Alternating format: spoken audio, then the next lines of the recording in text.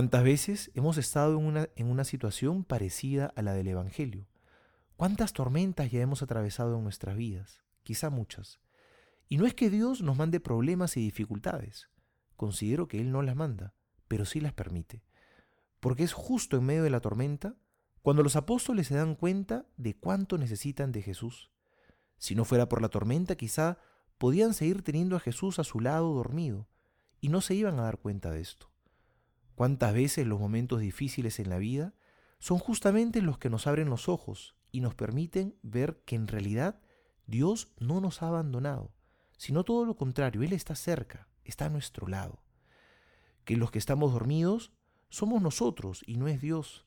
Y la tormenta es la que nos despierta y nos permite ver al Señor y descubrir qué frágiles somos sin Él. Subámonos a la barca con Jesús, no tengamos miedo. Estar con Jesús no significa que no vamos a tener problemas, no es así. Pero sí significa que no nos vamos a hundir, porque el Señor está a nuestro lado. Así que aprendamos hoy de los apóstoles y pidámosle al Señor con insistencia que siempre nos ayude. Soy el Padre Juan José Paniagua y les doy a todos mi bendición en el nombre del Padre y del Hijo y del Espíritu Santo. Amén.